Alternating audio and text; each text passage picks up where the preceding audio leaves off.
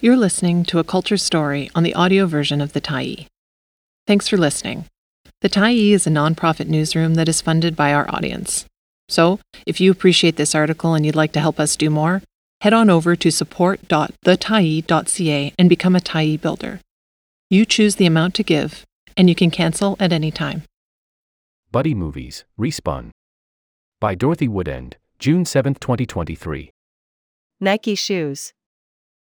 Flamin' Hot Cheetos. BlackBerry cellular devices. The number of current films about products is a bit odd. Is this it? Have we simply run out of ideas, and are now looking at whatever is lying around the house for inspiration? Perhaps it's simply the consumer-soaked society we live in. To be fair, some of these films are less about the stuff that people buy, and more about the reasons it was created in the first place. This idea is infinitely more interesting than shoes, phones, or junk food.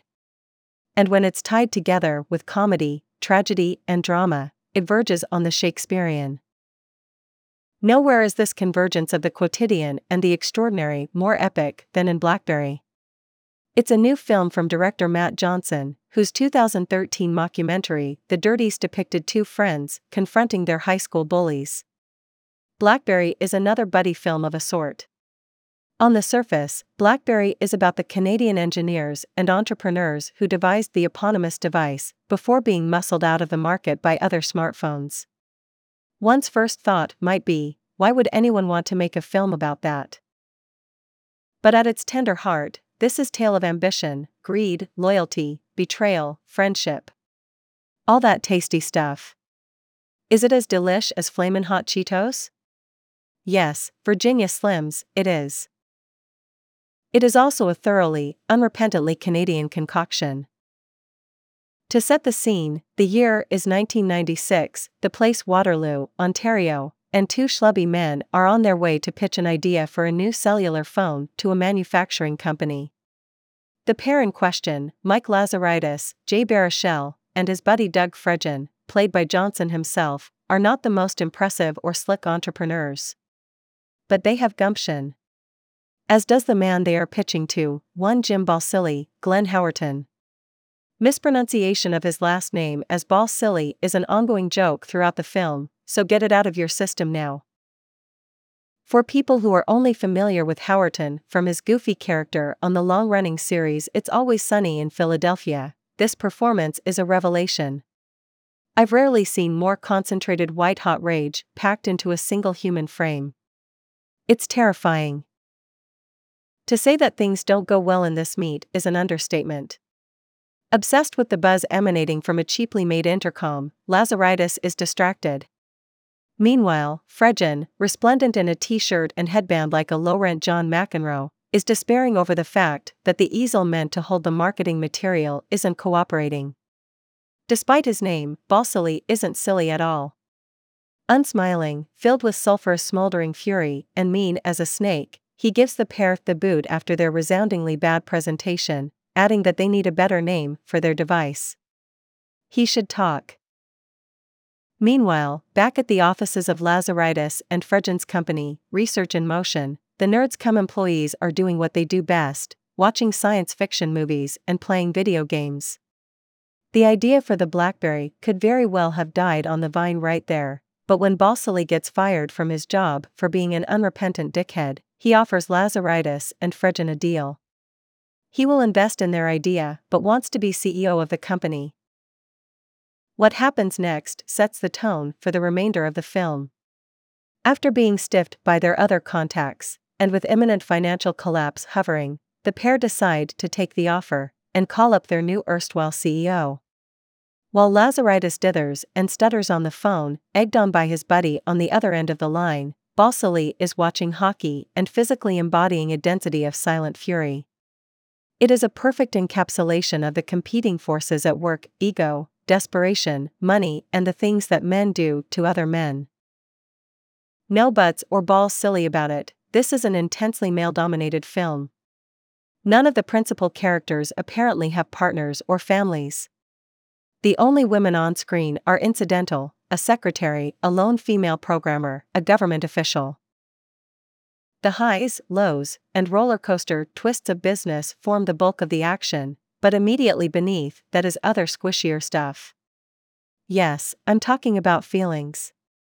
Although one might be hard-pressed to find much human tenderness in Balsillie, who is so harsh that even his hair has apparently fled in abject terror, leaving his pate as smooth as a cue ball and just as impervious. But even this man has a few soft spots, hockey being one of them.